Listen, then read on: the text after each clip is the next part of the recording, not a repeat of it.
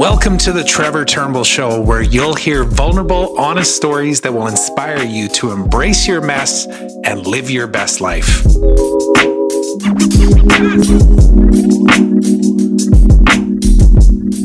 Hey everyone, welcome to the show. My guest today is Patrick PJ Brady. So he goes by the name PJ, and we got connected through a mutual contact, Shelby, who that episode might actually already have published by the time you're watching this one. But Shelby, at the end of our conversation, said, I got to introduce you to PJ. She took a look at the posters that I have on the wall here that say, be grateful, be curious, be brave. And she said, you got to meet this guy. He's got a very similar motto to his company name. And he, provides education around like defining values and what it means to actually live by those values. And how do we use critical thinking processes to be able to make decisions on how we show up in the world? And I was like, yes, let's have that conversation. And PJ and I connected last week or it was like 10 days ago or so from the time of this recording. And I just remembered thinking, man, we should maybe just publish that conversation as a live podcast. And who knows, maybe I'll do that in the future, is just have conversations with people and publish them live. And that becomes the podcast. But in any way, we ended up defining a specific date and time to do an actual interview. And I was so happy with how this turned out, because we did end up addressing all the things that I was hoping to, which was, what does it mean to actually have values? How do you define those values?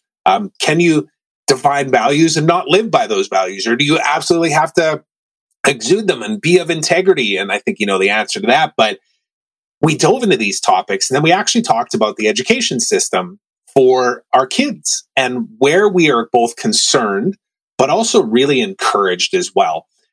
And I think, kind of the theme of this conversation was just the idea of having conversations again that matter, talking about the right things, knowing that there's no absolute truth in anything, that there's going to be your opinion and my opinion, and it comes with beliefs and biases that shape the way that we see something. Even if like an apple is an apple in front of us, you may look at it and define it in one way, and I may look at it and define it in another way. At the end of the day, it's still an apple. And how can we align on leading with kindness, leading with curiosity, and leading with gratefulness, right? And bravery, all of these things that are just ways of being.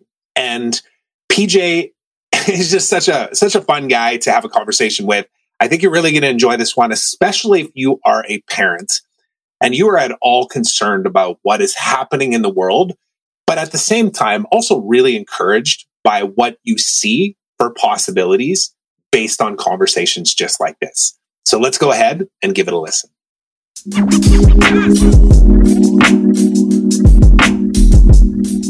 All right, PJ, so good to see you again, my friend. I was looking forward to this chat. Sir. Absolutely, same here. Yeah, I've been excited all week, actually. This is good stuff. Yeah. No, I'm glad we got a chance to do this. Of course, it's early in the morning where I am. It's later in the afternoon where you are. Mm-hmm. You're over in Belgium, right? If I remember correctly. Yeah, just outside of Brussels. But so originally, we got like a 9-hour time difference. Yeah.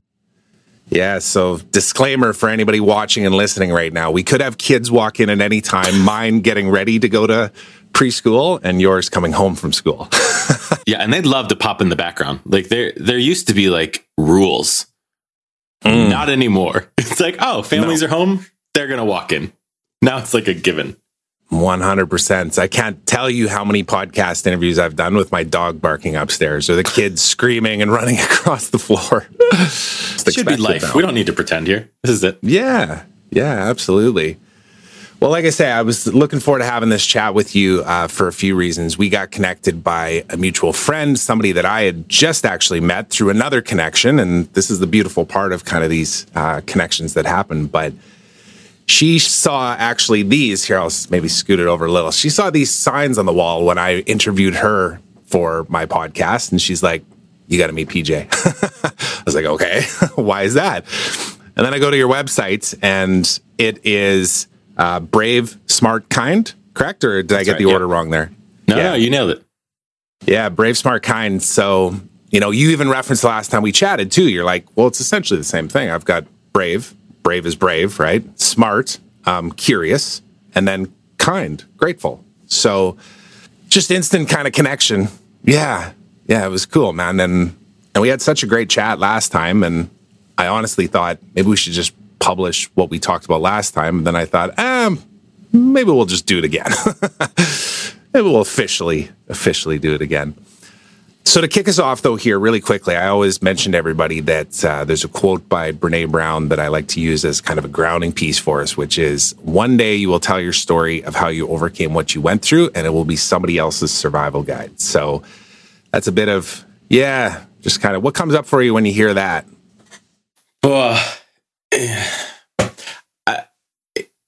Everything I do with my daughters is as a father, and that's kind of what I've built my business around. It's all leadership stuff that I've translated into my kids that I've then translated back into leadership stuff. And when I get down to it, it's everything that I went through as a kid, the goods and bads with my parents getting divorced, with my father not being present in my life, even though he was a good man, and everything that I learned from him about how to be a good dad and how not to be a good dad.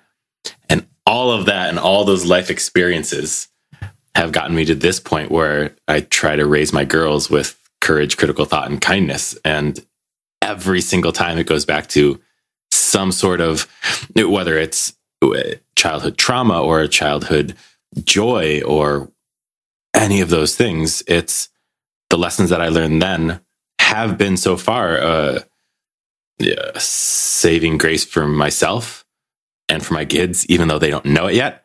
And at some point, what I hope so, and it has proven so far, is to help other parents deal with the stuff that they've gone through and be able to raise kids with more intention. So I think that's it. Yeah, it's good. And I think that'll kind of guide our conversation here, because I think one of the things that we connected on was naturally just both being dads. You've got girls, I got boys, and just looking at how this world is right now, on a macro level, it's a little crazy, and it gets people questioning everything now, which I think is actually a blessing. Like, it's even some of the really dark, bad things we see happening. I'm just choosing to be grateful for it. I'm like, Justin Trudeau, what a, but man, so grateful for him. He just woke up a whole population of people that are now going, wait a second, I didn't see that on the news. Is that real? Yeah. And that's the thing, is whether it's the pandemic or it was 9/11 or the things that we've seen in our adult lives, to say, hey, the conversations have shifted now. We need to look at this through a new perspective, because if we don't, we're going to keep getting the exact same results we've always gotten. So sometimes it takes some of that judging through the shit to really say, oh no, this is what we do need to be thankful for, and this is what we do need to think about, and this is what we do need to confront, because we've turned a blind eye for so long. Yeah. Before I forget here too, because I've got a bunch of notes from our last call. I watched it again last night, and seriously, I was like, maybe we should just publish this. But we'll dive back into some of these things. But you just mentioned these like critical decision making, and you've got these 3 criteria for that. Do you want to maybe speak out loud about what that is? Like, when you're talking with your daughters and you're analyzing a situation, what are those 3 things that you're working through with them, and then ultimately you've seen them just start to do on their own? Yeah. So when Alexandra, who's about to turn 12, she was 4 years old. My middle child, Emmeline, was 2 years old, and Josephine hadn't been born yet. I was doing a lot of leadership stuff. I was doing a lot of values-based leadership stuff, traveling around the world and helping people discover their values. And a lot of them were entrepreneurs. So seeing how they led their teams by those values, how they incorporated them into their companies. And what we found was that good leaders have strong values. Strong leaders, strong values. Not a surprise there, but it's funny that we always would teach on values and discover values when someone became a leader. But we discovered that those values were created, they were shaped at a very young age in those leaders. And I thought, well, if they're shaped at a young age, why aren't we starting young? Why are we waiting till this point to start to help people discover what their values are? So I was like, I got 2 little guinea pigs I get to experiment on here in my daughters as I raise them, to be like, all right, let's go. Let's try to do this with values. So then I thought, okay, but now what? Great. I have thought about this to put it into kids' lives, but I don't want to give my kids specific values as they're growing into their own. I don't want to tell them who to be. Right. But I was presented with a very unique opportunity, because living in Belgium, being American, I've got the girls go to school in Dutch. So they speak Flemish in the north half of the country. They go to school in Dutch. Yeah. They learn French with my wife, which is the other national language spoken in the South. And they learn English with me. So I'm the source of their English language, which, if you know my language, that's a terrifying thought that they're going to be raised with me as the mentor. So I thought, all right, this is a start. So I get to introduce a lot of language to them and definitions of words. Well, I said, I don't want to just, kids don't know what values are. That makes no sense. We don't talk about values in the normal sense. But I was raised around women. I had an older sister. My mom was a single mom for a while.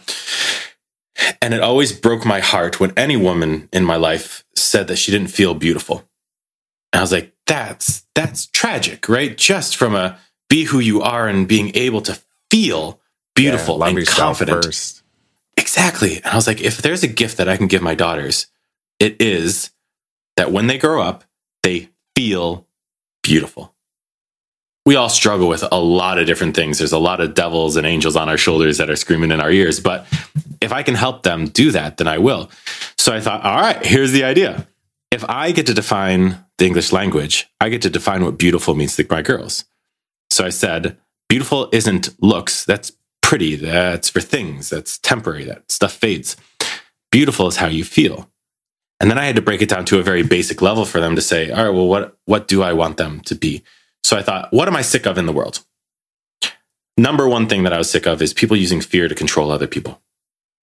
It is exhausting. I mean, and it's always been like, this isn't a new trick, but I feel like we've perfected it recently. Yeah. Big time. And it's used of course, it's used in politics, always has been, but it's also used in marketing, and it's also used in sales, and it's also used by parents. We make our kids afraid of something when we want a desired reaction.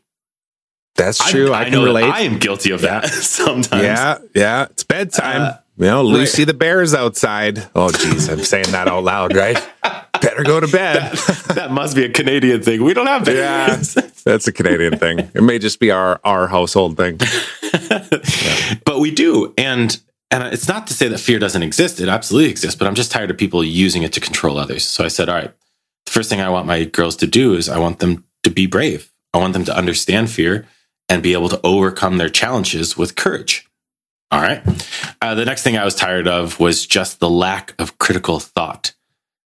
Across the board, we've got devices that we just sit in front of all the time. We digest any sort of information that comes in. We don't question it. And it's just like we're walking zombies.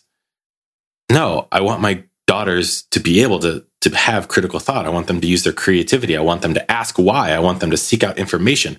I want them to be curious. I want them to be creative. Put any word behind that. I want them to think. Yeah. I want to raise them to be smart. And then the last one that I'm tired of in the world is just the lack of kindness. I don't know. This might be a generational thing where we thought everybody was kind as a kid and now everybody isn't. But you look at the world and it's not that there's no kindness. There is an abundance of kindness. I find kind people all over the place. And I also find that every situation that we come up to that has become any kind of large issue in society, there is a severe lack of kindness, severe lack of empathy or sympathy or listening or gratitude or name any place where you need to treat people in a certain way and how you need to treat yourself. So I said, how you treat others and how you treat yourself is, I want to teach my girls to be kind. So I said, from the age that Alex was 4 to Emmeline 2, and Joey's just been raised with it, I said, beautiful means 3 things and 3 things only. It means to be brave, it means to be smart, it means to be kind. And if we can put things through those filters and ask the right questions in the right moments and understand values from a framework of here's how we're positive, here's how we're negative, here's how we fail, here's how we succeed, well, then we actually get to be raised with very specific values and with a little bit more intention as opposed to just doing it on accident. So then I had to define those words at a 4-year-old level of what it means to be brave, smart, and kind. And as they've gotten older, those definitions have shifted. And as they even get into adulthood, here's what I found is that putting that back into leadership stuff, every single person's values no matter what word. Find any value that you can possibly think of. And it's either how we overcome, how we critically think, or how we treat others and treat ourselves. Every single value is, at a foundational level, brave, smart, and kind. So it's beyond children. Now it's what do I define brave as in my world? What do I define as smart? What do I define as kind? And if I'm able to stay in that balance and in that positive zone, well, then I am living a life of values. And if I'm able to do that with my kids, and we fuck it up along the way, and we'll ask the right questions, and we'll learn to apologize, and we will learn to do it together as a family. But sorry, long answer to a short question. It's those three things to say, let's look at what are the courageous choices that we need to make here? What are we afraid of? What are the questions we need to ask? What do we think about this? Who do we need to talk to? Who do we trust? All of that. And then, all right, well, how do we affect people? Who do we affect? Let's ask those questions. And if we can get through those filters, then at least we've got a starting point to make the right choices. I love that, man. I appreciate you actually going in depth on that, because part of me actually, because I remember when we talked last time, you mentioned about these three things, and I wrote it down, like, what do I fear? What do I need to consider? How am I going to treat this person? And I actually didn't even connect it back to that brave, smart, kind, but it makes total sense. Like, you were literally saying the same thing, just using different words, right? When it came to making critical decision making. But the other thing that comes up for me too is naturally, these words kind of just came to me, but they didn't just come to me. They were things that I had to kind of work through and sit with and be like, is gratefulness something that I should be exemplifying every single day, even in the shit storms, like even in the nasty stuff and the things like the deaths that we go through, identity, physical death, like losing people, like how can I see the gratefulness in all of these things? So I had to kind of sit with it. And you asked me actually on the last call, you're like, are those your values? And I was like, yeah, they are as it relates to the podcast. And then I said, but I've actually also defined other values as well. Personally, just through some personal development work that I did like 7 years ago. And I said, I am a vulnerable, honest, romantic man. And they were all things at that time where I was like, these are all words that exemplified who I get to be as a reminder to myself of like, look, you're not being truly vulnerable or honest or romantic in any way, shape, or form in your life. So attach to those values and then become it. And the question that I got for you with regards to that is, that was the first time, like 7 years ago, it was the first time when somebody actually said, wrap your existence or your way of being with a word. And I was like, what? Like, how am I? Just one? Yeah, just one. And then, okay, we'll give you three. Oh, three? That's all and then I had a hard time actually thinking like, well, what does this mean? Like, is this it? Are these my only values? Do I pick these and now I'm stuck with them forever? Can I have the same values personally as I do in my business? Can they, overlap? And I think you are already explaining that this is something that you've really mastered or continue to master in assisting other people in doing, is actually defining that. So what have you found in working with people? Like when you say, what are your values? Do you find a lot of people go, oh, this, and this? Or a lot of people go, well, I don't know. Like, what do you mean? Yeah. What's been your experience? Most have been, I don't know. And they just think of like something on the spot. And typically I find those to be more aspirational than actual. And that's okay. It's not to say that we can't be aspirational, but I say, let's deal with the actual, because if you wanted to be those things and you aren't those things, there's got to be a reason why. Let's unpack that a little bit from who you are. And I've had people say, oh yeah, I know my values. I went with a leader, this must have been 5 years ago. And I said, all right, have you ever done a values exercise like this? And he said, yeah, absolutely. I know my values. I said, you do? He's like, yep, got them in my wallet. Fantastic. Can I see them? He's like, yep. So pulls out a list of 7 values. Really quick, I got to say this. I don't know if you'll be able to see this, but I literally have on here, it's hard to see, but I am a vulnerable, honest, romantic. Oh, I see when the light hits it. I love it. You don't have on my wallet. On your wallet. And you're paying for it. You're like, yep, romantic. How much is that? Yes. Okay. Right? Yeah. I know. I'll be that romantic. Yeah. So this guy, and he had 7 values, sure enough, laminated on a card. So I'm holding them up. I'm like, fantastic. Tell me about your values. And he said, well, the first one is The first one is respect. And I looked at it and I was like, no, that's not even one of the 7. He had gone through the exercise. Somebody at some point at some event, they did a values exercise, laminated a card and did all that.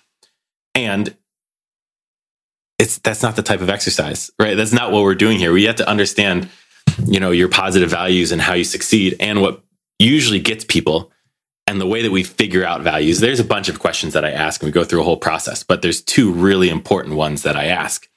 One is what makes you angry? And the other is how do you fail? Now, when you get angry, and you can mention a bunch of things in your world that make you mad. And I wanted to make a very distinct difference here. Angry and aggressive are 2 very different things. Some people are like, I don't get mad. I'm like, bullshit. You might not get aggressive when you get mad, but it doesn't mean that you don't feel anger.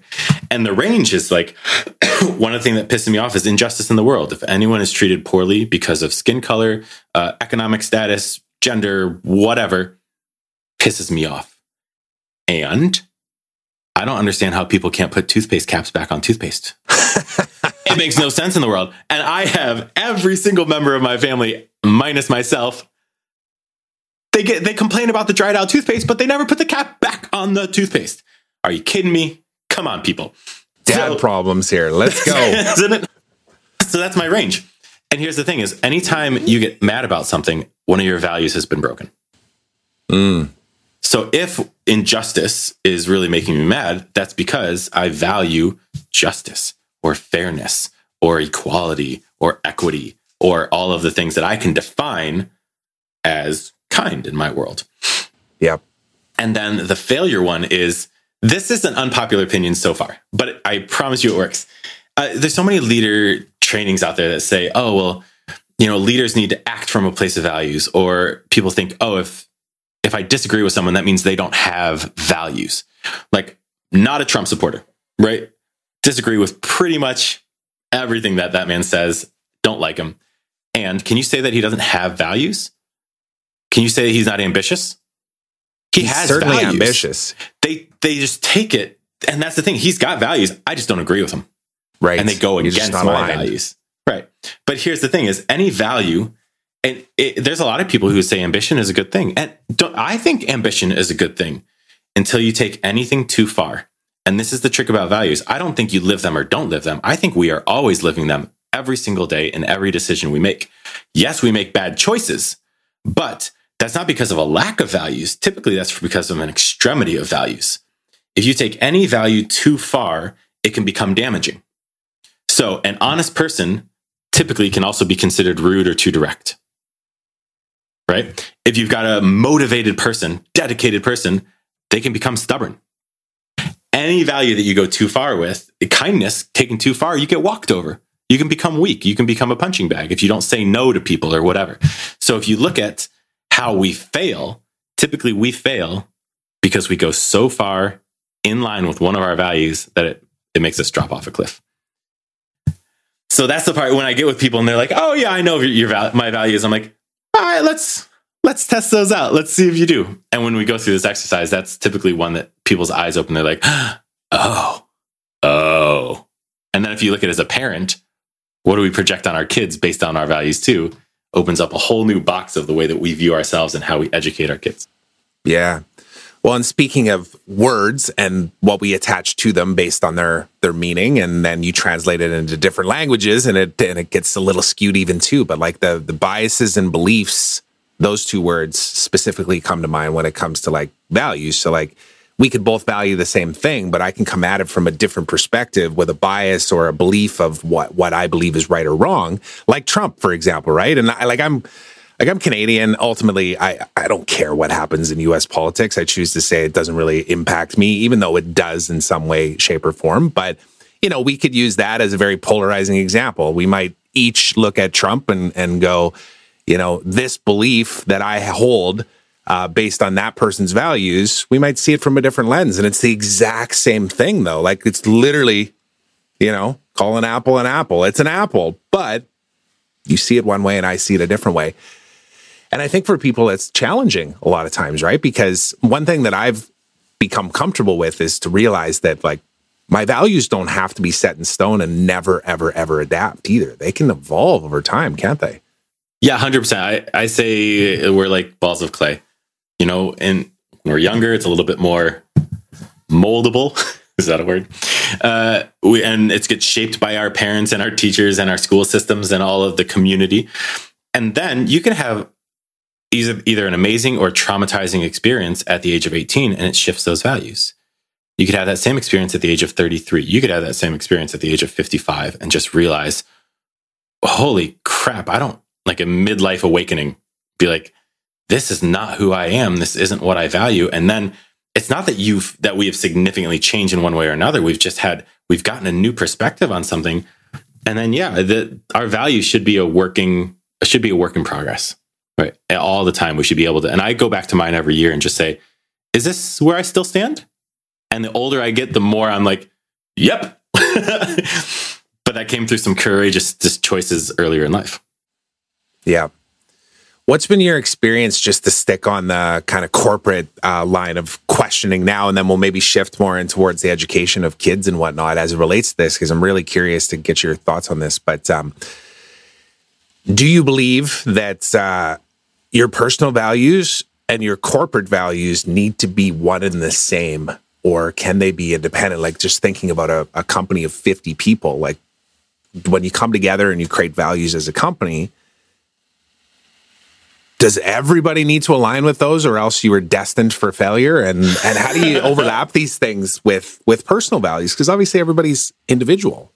Well, and I don't find it's the values that change as much as the actions that people draw from them. So I've had a couple different experiences. One is helping somebody define their values in the early stages of their company. Maybe they have employees, maybe they don't. And if they have a small group, great, easy to work with. Let's get everyone together. Let's ask the right questions and come up with those core values. When you have 20 plus, 50 plus, then it's something that you need to go through the exercises so there's buy-in from everyone so that they believe they're part of this process. And at the end of the day, if your leaders aren't living those values, right, you're kind of screwed as an organization. If they think that it's a marketing, anytime I do values and they introduce me to the marketing team, I know that we're in trouble right away. Immediately, like, yeah, let's do a core values. Here's the marketing company. I'm like, nope.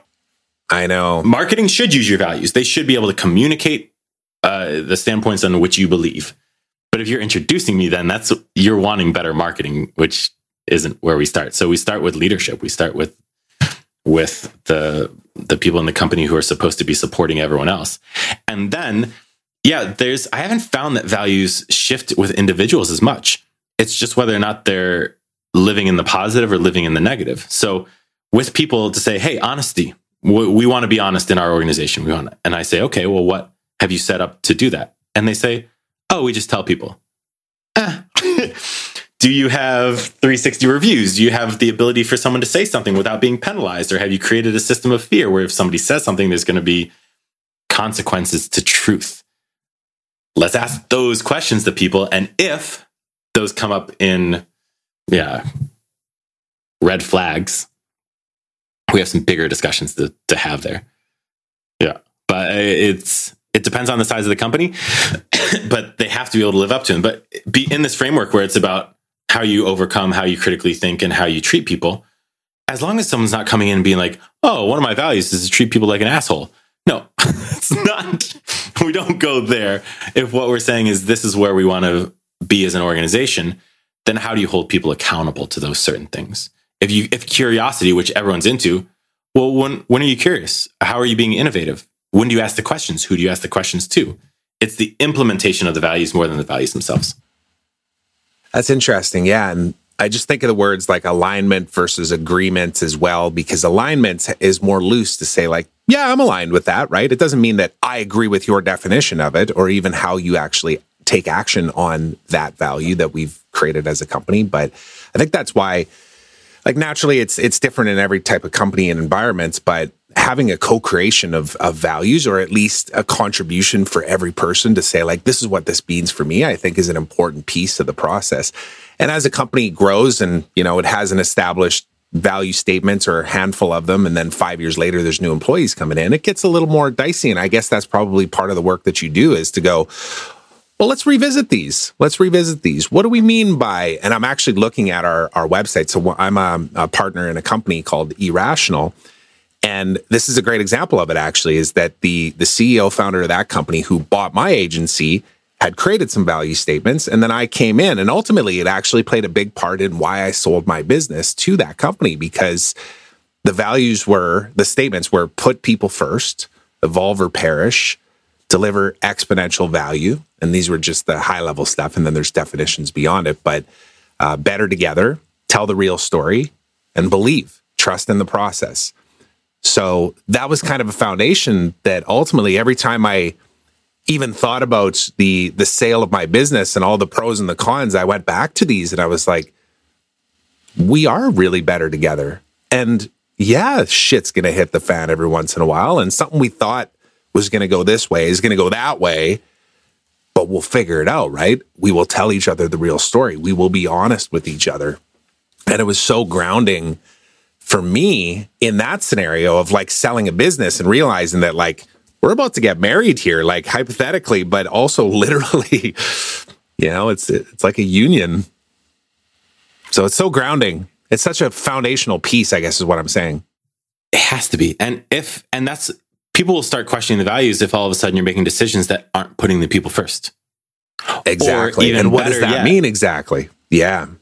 Is what happens when you have an issue that it puts one person against another person, or one group of people against another group of people.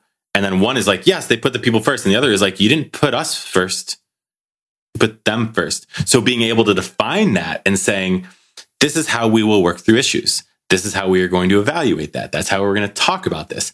That part matters, right? So, and if you don't have agreement from the people, here's what I tell you: can't come up with values in a relationship when you need the value. Like, we can't be like, Trevor, one of my values is honesty. And honestly, I think you're really messing this up. So it's like, excuse me? But what I can do is to say, hey, Trevor, did I just get gaslighted there? I can say, Trevor, we're about to work together. And before we even engage in this relationship, one of the values here is openness and honesty. And the place that I'm going to come from is a compassionate honesty, because I care about this relationship. You agree with that? You're cool with that? Great. We shake hands. 2 months later, hey, Trevor, remember when we talked about how honesty is at the core values of this? We need to have a discussion about this part. And then someone who has already agreed to enter into a relationship based on their values is like, okay, cool. Let's have that honest conversation. Not, let me throw it down your throat as soon as I need it. It's too late. Yeah. The reason I was laughing there is the first thing that came to mind is like, imagine you start the relationship off with that, like, honesty is going to be one of the values that we will both align on this relationship. Absolutely. Cool.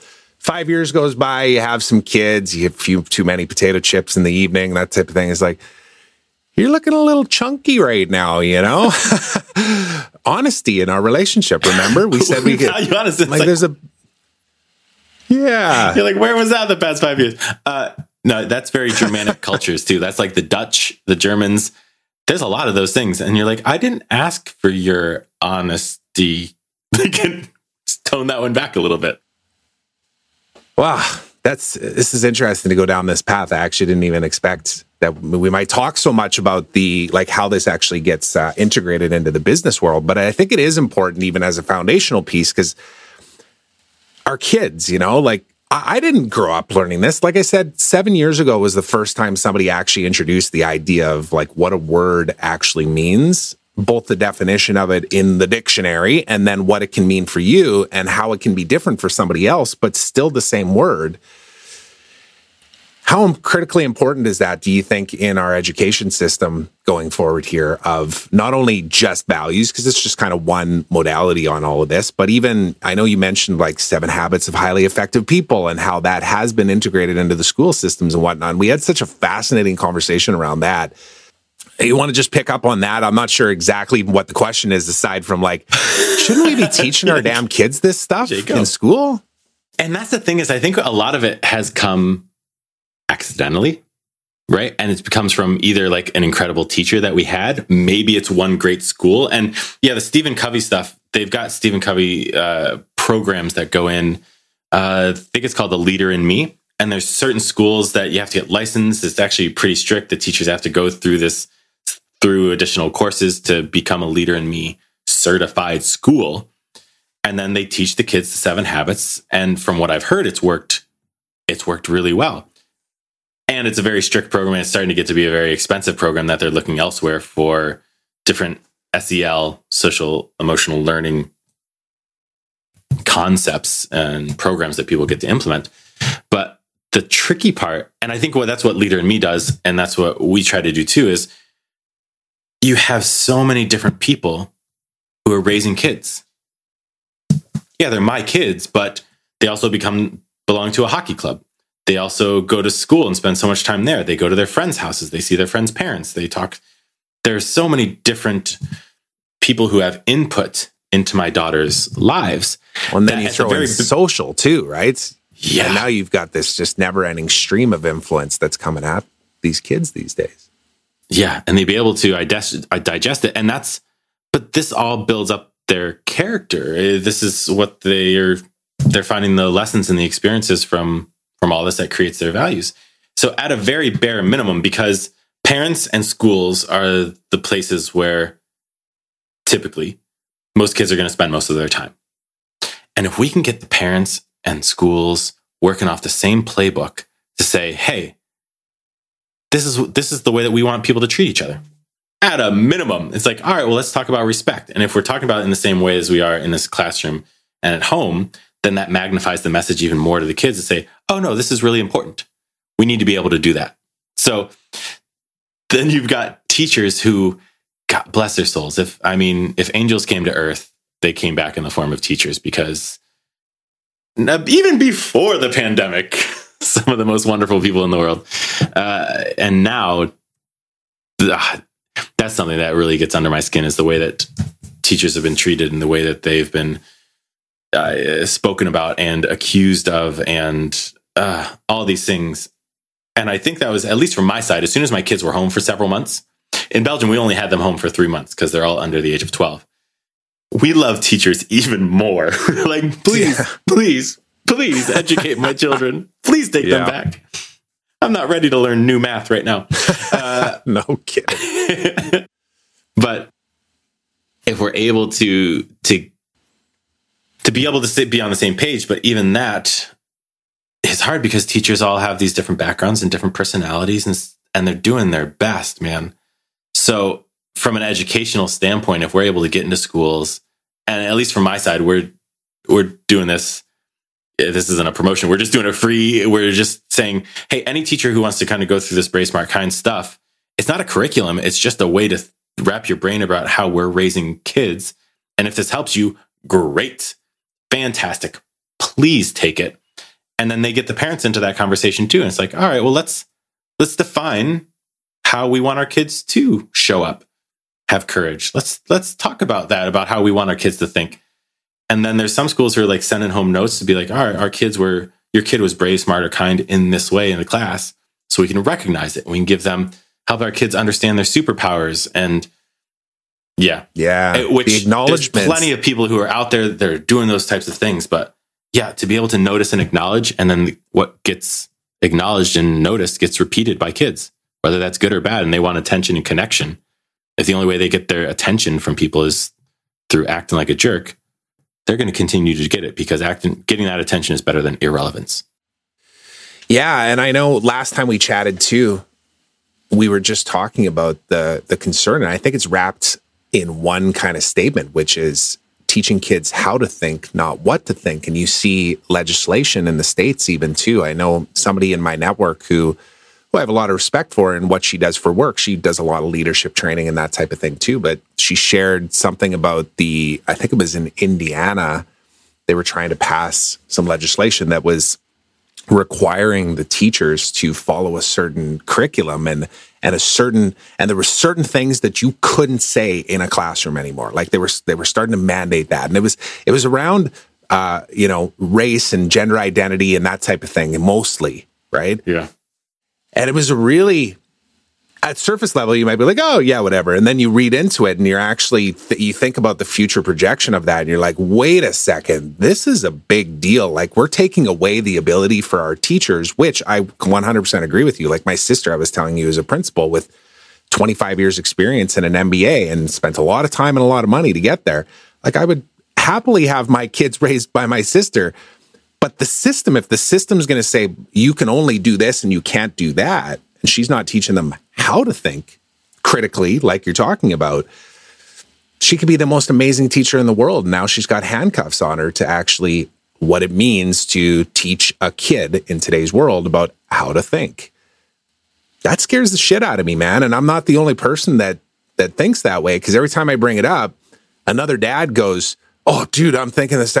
Tell me what you figure out. Like, are you taking your kids out of school? Like, oh, how are you going to educate them then? Like, is it a homeschool situation? Is there a community thing? Is there an online court? Like, this is huge, man. This is one of the reasons why I was really excited to talk to you, and just about what you got going on even too, and the initiatives. And I think you've even alluded to it, is that like, oh, it's evolving, you know, like we do corporate stuff in corporate world, and we have this kids kind of stuff. And then we realize that the parents ultimately are the influencers in the decision making a lot of times with the kids, right? Because they can't make their own decisions at a young age. Right. So I just wanted to say all that out loud. Like, well, and that's all fair thoughts. And that's why you see a lot of different types of schools, whether it's the Montessori schools or whatever, that are a little bit more free thinking, that are a little bit adaptive. And you see a lot of people going to those schools.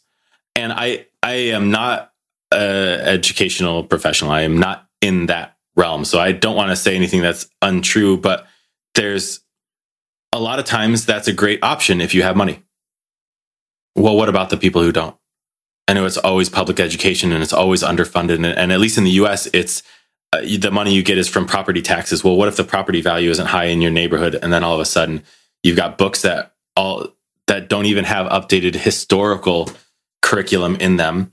We did some programs in inner city schools when I was with another organization, and you literally had kids crawling in and out of the windows, and the teachers saying, what can I do? There's 35 kids in this classroom. How am I possibly able to control all this? And then you've got, whether it's parents or administrators or politicians or whoever, saying all of a sudden, well, if the teachers are doing their jobs, oh, well, don't talk about gender. We don't want to make anybody else feel uncomfortable. And then you've got the kid who's considering suicide because they can't come out to their family and they've got a teacher who can't talk to them about it. Are you kidding me? Are you kidding me? So, yeah, it is terrifying. And then, so, I mean, my wife and I have talked about coming back to the US, and one of the conversations is where? Because we will be looking so heavily on what is the educational system? What are the possibilities here? Do we believe what that school believes? To get in the same situation of just, or is this a homeschool, or is this some new model where we get a bunch of kids together and find the teachers who don't want to teach anymore because they've been handcuffed, and say, hey, no, come in and please teach our children to the best of ability with your beliefs. And it doesn't mean all of a sudden they're going to come in and push Christian beliefs, or they're not going to, like, that doesn't happen. I take it back. That shouldn't happen. But everything's been so polarizing now. And now all of a sudden the educational system has become so much more political than what it used to be. And they're talking about banning books on Rosa Parks and banning books that have sexually explicit content. And you're like, take a breath, everybody. And it kind of even comes back to, like, you know, we won't go down the path. We won't have time to. I'm sure we could talk all about the COVID and the health stuff too, but it's the same thing that I've been bringing up recently, is like, are we asking the right questions, and even are we focused on the right thing? Because a lot of times we like focus. And then this thing over here is like screaming at you like, hey, inflation is out of control for it's like 30-year high. Like, our gasoline prices in Canada right now are almost double what they were 6 months ago. And it's just coming in the conversation now. Like, my dad said it the other day, because we live in Western Canada, so it's a lot heavier on the natural resources and stuff, oil and gas, and like, he gets pretty heated about it. But it's just like, are we talking about the right things here? And one of the things you brought up, it just reminded me. So I had a business partner who lived in Santa Barbara in California.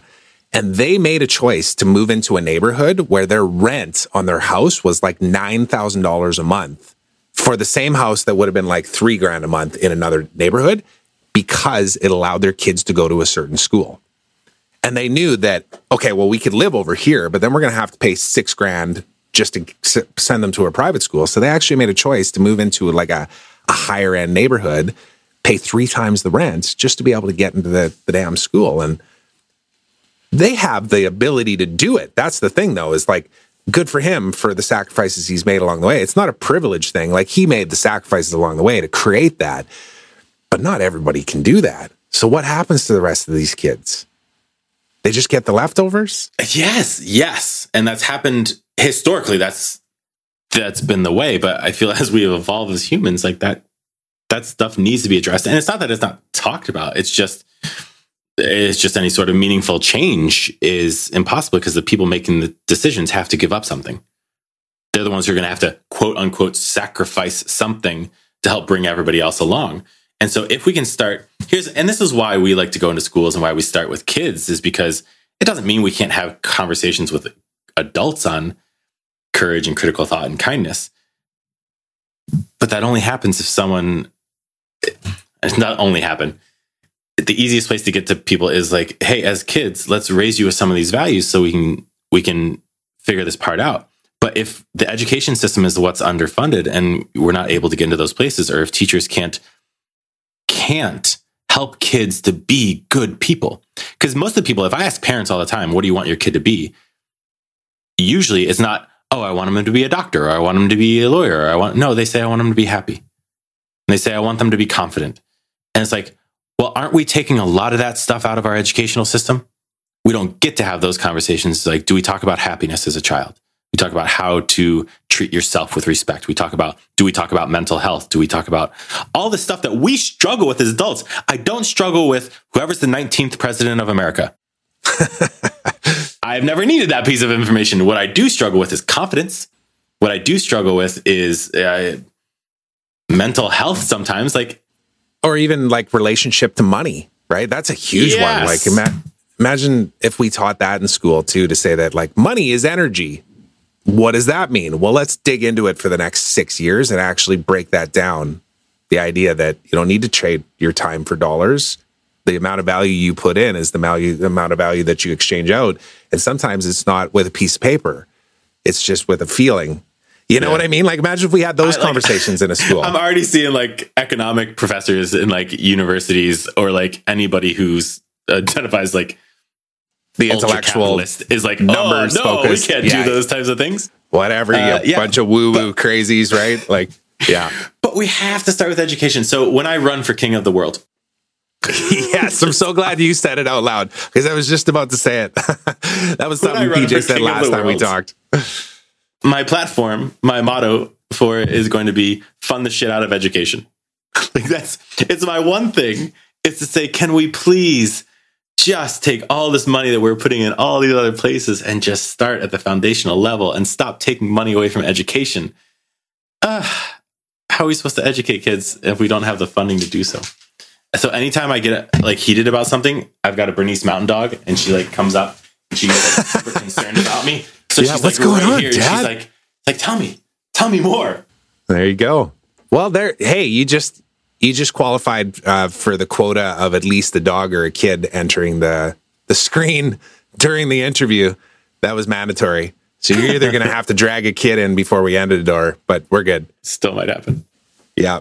Yeah, this is awesome, man. I've got a handful of questions that I always end off with here too, and I'm conscious of time too, but I think we should be able to get through them. Are you cool with running through them? We maybe go a little 5 minutes after what we thought we were going to. I'm ready.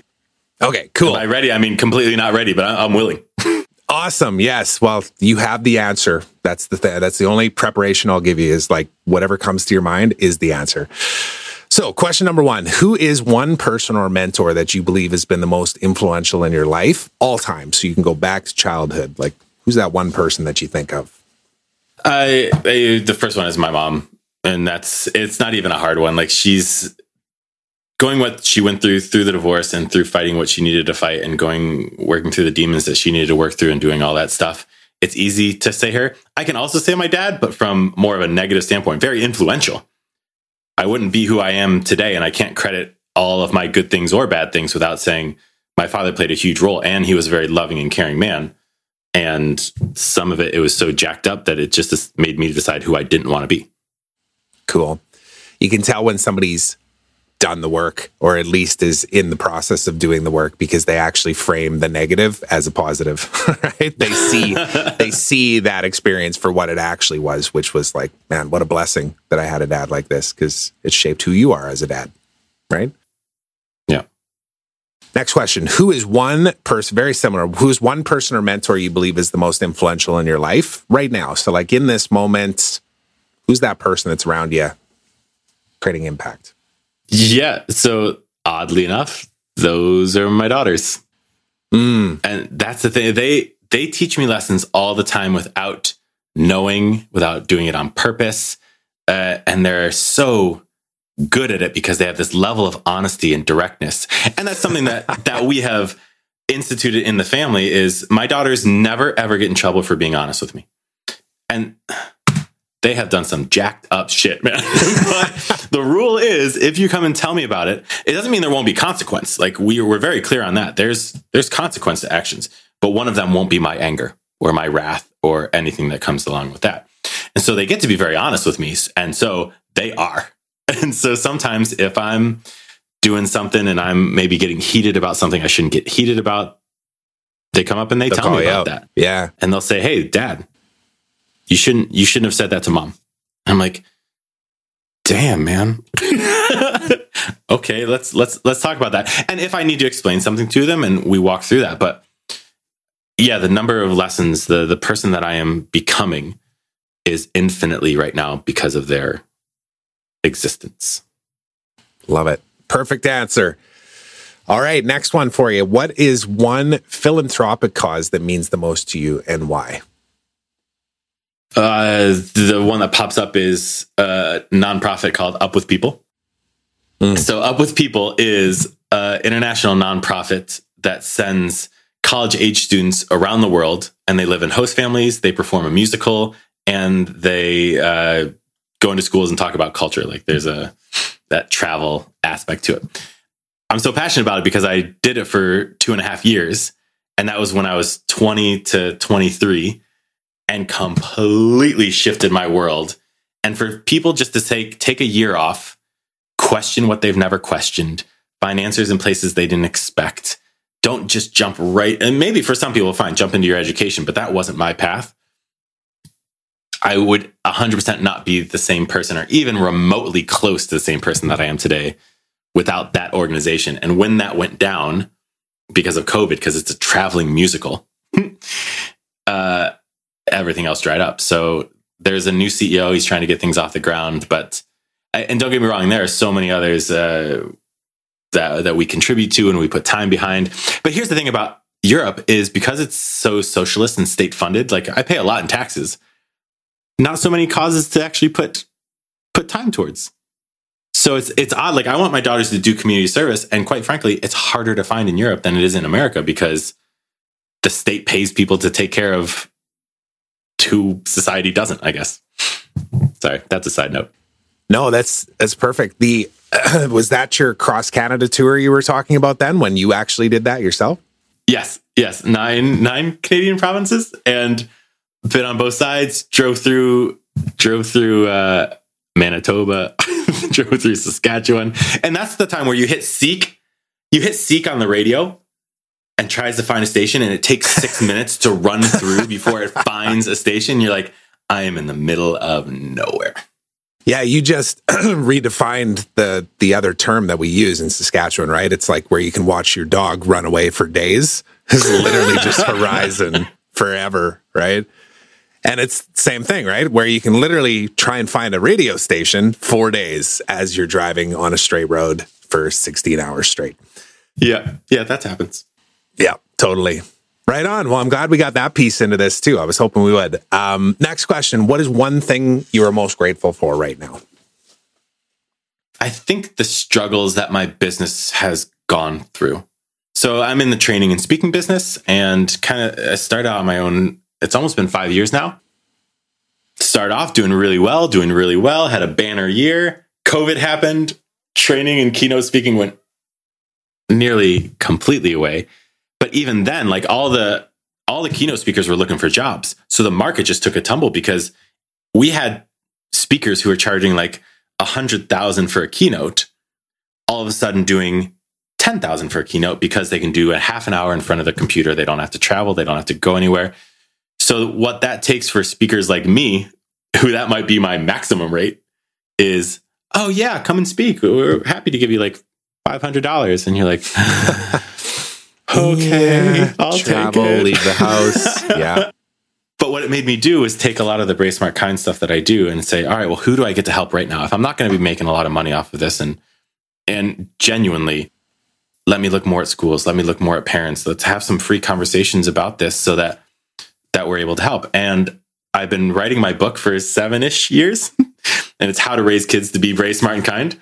And I got more done over the past couple of years just because not only did I have more time, but I had more focus and I got more examples. And once you're digging in deep into your content, you need to test it out and try it out and do all those things.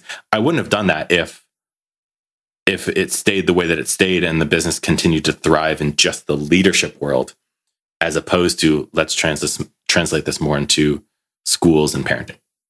That's a good reframe on that too, because ultimately I think as a speaker, yes, it's part of your income. So you kind of attach it to like how I make money, but also it's just the message, when you get on stage that you have the ability to impact whoever's in front of you. Right. And that's the beautiful part about, I think, just the rise of podcasting now too, because it's been around for a long time. Let's be honest, podcasting has been around for 10 years. People go like, oh, podcasting, it's new. It's not new. It's just that people are paying attention now because where they normally might have got their news from, now they're not trusting. So now Russell Brand and Joe Rogan are the two like greatest influencers on the planet right now. Like, think about how crazy that is, right? It's like we used to trust our politicians and laugh at our comedians. Now we trust our comedians and laugh at our politicians. I remember hearing that. And I was like, what? So true. Accurate. Yeah. So I love the fact that we're even just talking about this because there's a lot of people that need to hear what you're talking about and all of the things that you've built, right? So there is a lot to be grateful for with regards to is. Yeah, and honestly, that's why it's like as much as we can get this message out to whoever in whatever capacity, and just like that's the biggest thing with my girls is it just created context for conversation that we didn't have before. I didn't talk to my parents about fears, or at least I don't remember doing that. I didn't talk to my parents about questioning information or where to find information or how to do that. And a lot of it was because I had this mom who, don't get me, she was there and supportive and loving and all of the wonderful things and working a lot. So now, because I've defined those with my girls, we have conversations about courage and critical thought and kindness almost daily, where we didn't have that before. So as many people as we can, and whether it is, how can we have context for better conversations? And COVID has changed that. I love that. I could go down that path for another 15 minutes, but I'll be conscious of the time. Couple more questions here. What is one thing that you're most curious about right now and looking to explore further? What do you want to kind of learn? So right now, something I'm struggling with is a writing process. Just in my own world, and my book is like, yeah, I've taken 7 years to write this book. It shouldn't take 7 years to write a book. There's got to be an easier way into this. It's like a college degree. Right. And so beyond the stuff that I'm doing with my daughters and with business and stuff like that, like when I'm starting to pick up books, I'm like, can I learn this a little bit better? It's part where I need to learn and grow a little bit more as to how to get this process going faster and how to capture these thoughts to translate them into conversations to help parents, teachers, leaders do better. But if I'm this slow, man, I can't expect them to catch on that fast. Well, I can say that. I'll just say this, and we don't even need to go deep on it. But like, what's the? Oh man, I just totally blanked what the name of it is. But that book, it's a business book that's into like 15 editions now. Oh shoot, I'm going to totally blank on what it is. Anyways, it's like, business books even too, like they evolve in editions and like the content changes slightly. Because I find a lot of times, like even me personally, I think like, well, what am I going to write in a book? And then like, wait a second, I'm going to write a book. Like, this is going to be an eternity. Like, this is a physical thing. This needs to be perfect. And then it never gets done. It never sees the light of day. There's a lot of examples of it can evolve. You can create new additions. You can add things, kind of like your values, right? They will change over time. And getting over yourself to be like, it's okay. Like Reid Hoffman, the founder of LinkedIn, he said, if you don't launch your beta website and you're embarrassed of it, then you've launched it too late. Yeah. There you go. Launch it. Get it out there. Be embarrassed of it. And people are going to tell you how to fix it, and you fix it and you keep building forward. I remember the book now, The E-Myth. So the E-Myth. Oh, yeah. Michael Gerber. Yeah. Revisited, right? Like he just put revisited. It's like, I changed it slightly. Here's a new edition. Revisited. Yeah. Changed the cover from orange to blue. You should buy a new one. It's actually a brilliant business model. I'm going to write that down. Yeah. Last question for you, man. What is one thing that scares you right now that you know you need to meet with bravery? I think my daughters are getting to a certain age where we need to have certain conversations about body changes and sex and gender stuff and all of those. And I'm not scared in terms of like words come out of my mouth. I'm not going to be embarrassed of them. I'm going to be okay with them. What I'm scared of is I don't know. That's something I guess I could have answered that same question with what am I curious about and what do I need to go learn more of is that same thing. So it's one of those. And the other part is having those conversations with my wife before having them with my kids.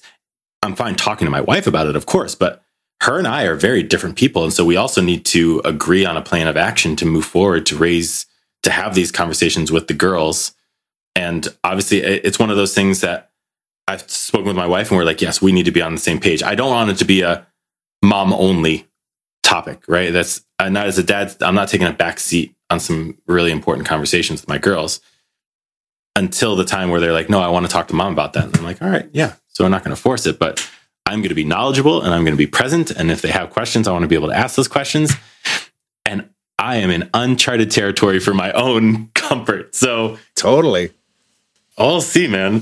We'll see how that goes. Gonna take a level of bravery. I appreciate you saying that out loud. So that's everything I got for you, man. I just want to acknowledge you for having the conversation. I know you got to run off to pick up one of those daughters, I believe, or drop her off at swimming or something right now.